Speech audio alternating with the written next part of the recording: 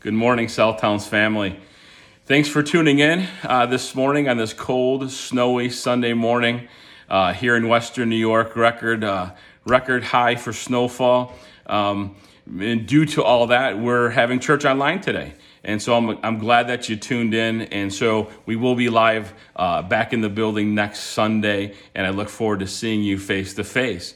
And so I hope all is well. I want to encourage you today with a word from the book of Nehemiah of how that you and I can become better people of prayer and more effective. I'm finding out by hearing people and listening to people and what they're saying, it seems like many people around us are praying a lot more today than in the past. And I believe that to be true because of many reasons, many things happening in our towns, in our community, in our surroundings. And so people are seeking God for assistance, seeking God for direction. And so I want to encourage you today with this word that as you and I both seek God, how we can become a little more effective in that time that we spend together in prayer. And so Nehemiah is an amazing example. And so if we're going to talk about prayer, let's open up with prayer this morning. So Father, I thank you for this morning. I thank you for everyone watching online. Lord, no, we may not be gathered together physically in the building, but God, we're together here and we know that you're in our midst. And so God, as this word is spoken, God, teach us, encourage us, give us the ability to apply these simple principles to become better and more effective in our prayer life with you. In Jesus' name I pray, amen and amen. And so I want to talk to you about Nehemiah. Nehemiah is a great man of God who actually at one point rebuilds the walls in the city of Jerusalem. He's very effective in what he does. And we even see he's very effective in his prayer life. And so let's take a look at the scripture this morning. Now, Nehemiah is asking about what's happening with the city and with the captives as they're coming back. And he gets a report.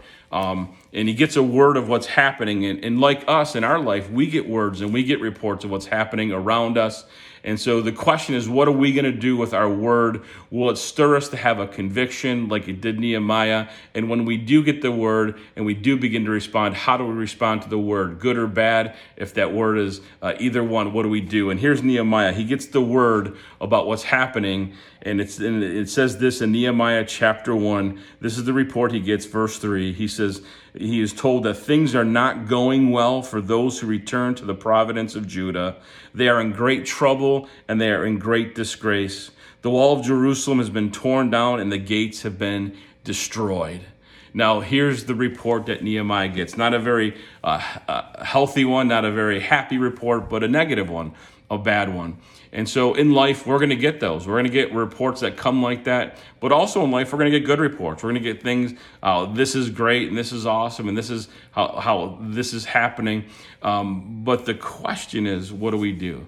See, the report that Nehemiah got was about how this great affliction had overtaken the city of Jerusalem, that everything has been tore apart, that there's been rebellion, the walls have been torn down, the gates have been burned, the city's open up for looters and anyone who wants to come in and steal and do anything they want to do. And that word stirred something within Nehemiah. Because he received that word, he got a conviction about making a difference in that city. Do the words that we receive, stir something within us? Do you have a conviction this morning about something that you heard or you're going through that's really stirring you and stirring within you and taking you to a different level? This word stirred Nehemiah. And so this conviction stirred him so much in verse 3 that he responded to it. He responded to what he heard. And this is what he did. He prayed. That's the first thing he did. He prayed. The Bible says in verse 4, Nehemiah says, when I heard this, I sat down and I wept. In fact, for days I mourned. I fasted and I prayed to the God of heaven. He prayed to the God of heaven. I love that. The word that he received stirred him to pray. What are we hearing around us? And it doesn't have to be in our family. It could be something on the news. It could be, something that we hear from a coworker. What are the reports that we're receiving, good or bad? Are they stirring us to pray? How about we don't have a word? Do we get up in the morning and are we stirred because of the deep conviction within us to draw closer to God? Are we people of prayer? And if so, how can we become more effective? Well, let's look at what Nehemiah did in his prayer time. See, Nehemiah starts his prayer out because he knew the power of God, and he knew that God can make a huge difference, and he knew that all that was needed would be found in God. So in verse 5, this is how Nehemiah starts out his prayer. He says, "O Lord God of heaven, the great awesome God, who keeps his covenant of unfailing love with those who love him and obey his commands." Nehemiah's first response in prayer was a time of praise, a time of honoring, a time of exalting who God was. And he did this because he knew God, and he knew who God was, and he knew and had the ability to experience God, in that relationship that he's been building with God. And so what I take away from this beginning of the prayer is, before I ask for anything, before I intercede for somebody else or for something on my behalf, I must take a moment to lift God up and to honor him and to exalt him and to praise him and to love on him, to place him above everything else in my life, every circumstance, every situation, every bad report, every good report. But just take a moment in our prayer time and say, God, you are the creator of the heavens and earth. You are awesome. You are majestic. You are beautiful. And just take a time of just loving and exalting and praising who God is. And so that's how he started his prayer off. He didn't go right at it, like, I need this, and that. He's like, no, God, you're a God of unfailing love. You're mighty. You're powerful. You're all-knowing. You're all-present. And God, I love you and I honor you. And this is how we should start our prayers off, that you're everything that I need. You're the breath that I need. You're the strength that I need. You're the wisdom that I need, God, because you have all those things, and they're greater than anyone else's. And so Nehemiah spent a few moments in this prayer time of just lifting him up. And so let me encourage you, as you go to prayer, before asking for anything, before interceding for somebody, spend a few moments just loving on God, exalting him and praising him. And then he says this in verse 6. He says, "Listen to my prayer, God. I look down and see me praying night and day for your people Israel. I confess that they have sinned against you. Yes, even my family and I have sinned against you." Verse 7, "We have sinned terribly, not obeying the commands and decrees and regulations that you gave us through your servant Moses." Wow. He still hasn't asked for help about Jerusalem, about being able to make a difference. He starts off by exalting God, lifting him up. Now he takes a moment to self-evaluate himself in the presence of God. And he comes to a realization that he fell short and the people have fallen short. And so as he's persevering in prayer, like he says, day in and day out, night and day, weeping over what's going on, he all of a sudden has a moment in his prayer of confession and repentance. He's saying, and he's being honest and open with the Father, saying, you know what, God, I've sinned. We have fallen short. God, hear me as I cry out to you. He's repenting. He's wanting to make things right. He's wanting to get right in the sight of God. He wants to make sure there's nothing there. That's just him and God, and he wants to be where he needs to be in his walk and his relationship with God. And he lays it all out before God. And I love that, because I think that's a key part for us too, in our times of prayer, is that, we spend the first few moments lifting God up, and then we take a moment to evaluate where we're at, because sometimes we fall short. We may have had a bad day, said something we shouldn't have said, responded a way we shouldn't have responded, treated someone the way we shouldn't have treated somebody, or we forgot about God for a couple days, couple hours, and now we come to the realization, man, I'm not where I need to be. And so we take a moment after honoring God through our praise. We take a moment, we get right. We do a reflection within us, our mind, our actions, our speech, all who we are. We take a moment and we reflect. And if we're not where we need to be, we say, hey, God, listen, man, I'm not where I need to be. I messed up. I confess to you that I've sinned and I screwed up, and I need your forgiveness. I need you closer and closer. Not that you're not there, but I want to make sure that everything's in the open, Father, because I just want to be who you want me to be. And this is how prayer becomes effective, because we're not hiding. We're just being open and honest. Nothing's being hidden before God. We're praising and we're confessing and repenting. And then he does this. I love this part. He says in verse 8, please remember what you told your servant Moses, that if you are unfaithful to me, I will scatter you among the nations. But if you return to me and obey my commands and live by them, even then, if you are exiled to the ends of the earth, I will bring you back to the place I have chosen for my name to be honored. Verse 10 says, the people you rescued by your great power and strong hand are your servants. O Lord, please hear my prayer.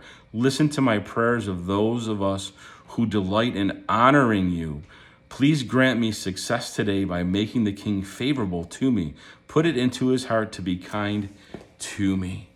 So Nehemiah is stirred by this word. There's a deep conviction to make a difference. And so in order to make a difference, he begins to pray about how to make that difference. And in that prayer, he starts the prayer with honoring God and exalting him for who he is. Just spending a few moments praising and loving on him. And then he comes to the realization, he knows that he is not where he needs to be. And there's a moment of confession and repentance, of getting right before God. And then he brings up to God, before he even asks about favor from the king, he brings up to God the promises that God said. See, he declared and he claimed those promises over himself and his people. Because he says, remember what you told Moses, that if we, your people, if we are scattered, and if we disobey you, you'll scatter us. But if you tell us, if we come back to you, we will honor you, that you will bring us back from exile, and you will place us in a place where you have chosen, and that your name will be honored. And so it's so important for us to realize that God has promises us throughout the whole Bible about who we are as his sons and daughters. And so in our prayer time, he's praying the promises about how they were at one point this way, but now they're returning. And because they've returned, you're going to do something. You're going to move the way you promised and you told Moses. And I think it's important that we pray the promises of God in our lives. And you can look them up. They're throughout all the scripture, and so, we pray them. We pray the promises of blessing in Deuteronomy, that God, you know what? You said that I'm the head and not the tail. I'm above and I'm not beneath. And in this circumstance, in this situation, I believe that you're going to place me in that role. I believe that, God, by the blood of Jesus that was shed on the cross, there's healing in that blood. Your word says it, your word declares it. So therefore, God, I appropriate the healing blood of Jesus over this body, over this person who has sickness and who needs that healing touch. And so here Nehemiah, as he begins to declare the promises of God over his life and over the people's lives. And then he gets to the point where he asks for favor with the king. Because Nehemiah doesn't just want to pray about something, pray for somebody. He wants to also physically be a part of the solution. And so he asks the Lord to show him favor to the king, that the king would let him go and be a part of that rebuilding process. And I love that about Nehemiah. We know he's a man of God. We know he immediately seeks God. He fasts. He praises the Lord, he exalts him, he confesses, he repents, he begins to pray the prayer, the promises over him, and then he says, God, listen, show me favor because I want to make a difference in getting this solution. And so, he prays these points that are so open for us for our lives, because he wants to make sure that those people are going to be okay, that city is rebuilt to its glory. And we know in the story that the king gives him favor to do just that. And so his request was, send me. And so what can we learn from this short passage and this short prayer is that we're gonna get reports. Our reports will be good, they'll be bad. The question is, what do we do with those reports? We're gonna have convictions. Will those convictions stir us to make a difference and to do something for those things that we're convicted about with the power of God and the presence of God? Because that's what Nehemiah did. He was convicted to make a difference, and so he was stirred to pray. He was stirred to seek God first. And in his prayer, he had some steps that I think will help us. He had the step of exaltation, exalting God, honoring God. He had the step of making sure that he was right, confession and repentance. He had the step of praying the promises in the Word of God that were spoken over him. He had the ability to ask God specifically what it was that he needed. God, I need favor that I can go help out. And I think when we have that and we begin to apply those things, it will help us definitely become better people of prayer, and we'll draw closer to God, because that's the goal, is to be connected as close as we possibly can be with our Heavenly Father. Because with him and his Holy Spirit, we can do great and mighty things for the kingdom of God. And so I want to encourage you today to take a moment today and pray. Take a moment, lock yourself away for 5, 10, 15 minutes, and just seek the face of God. Tell him how awesome it is. To get right with him if you need to get right. Read over the scriptures and in those words and those convictions that you have. Pray those promises of God into those areas. Seek him in those areas. And then ask him, God, is there a way that I can also be a part of the solution physically, not just spiritually in my prayer life, but God, what can I do to make a difference? And if we can begin to do those things, we're going to see great and mighty things done for the kingdom of God. We're going to see people come to know Jesus on a personal level. And so on this cold and snowy day, I want to encourage you to take that short word and begin to apply it to your life and see what will happen. I challenge you to become a people of prayer greater than you already are. And some of you are like, why I pray an hour a day? I know, but pray an hour in 1 minute. Just try that. No, I'm only kidding with that. But we can become great people of prayer. So listen, God bless you. Let me pray for you as we get ready to close this short sermon out. And so, Father, I thank you for their word today. I thank you for those who are watching. Father, I pray that you have stirred something within us, that you have brought conviction to our lives to make a difference, God. And even now, God, as we hear a word and we receive a report, whether it's good or bad, that the first thing that we do is we do what Nehemiah did, is we go to prayer. God, let us always remember those few things, that we should be praying your promises, that we should be spending time honoring you and exalting you. We should be spending time of confession and repentance, making sure that we're always right in your sight. And God, that there's always a possibility of being a physical part of the solution of what we're praying about. And God, if that opportunity comes, let us be released to do just that. And so, Father, I pray you keep your people safe, you keep them warm and fed. Father, I thank you for this time that we've had together. We love you, we honor you, and we bless you. In Jesus' name I pray, amen and amen. And so before I sign off here, I just want to give a couple quick announcements. Thank you for being here. It's definitely different preaching to my phone in my kitchen area. So it's not as easy as it is on the platform. But we do have a couple quick announcements. One, water baptism, because of the storm, it set some things back. It's going to be pushed to January 8th. Will be our water baptism date. And so if you signed up, you'll be contacted. If you have not signed up yet, just sign up, and then we'll get you on that list for the January 8th water baptism date. Every year we do a Christmas poinsettia sale. It was supposed to start today. You can check online. Next Sunday we'll be taking orders for anyone who wants to buy a poinsettia, and then you'll be able to take it home with you after our Christmas night celebration. And then next week, remember, is our food pantry food drive. We're looking for pastas, we're looking for soups, we're looking for pasta sauce to help continue to feed our community and those who are in need. But once again, thanks for being here today. Stay warm, and I will see you next Sunday. God bless.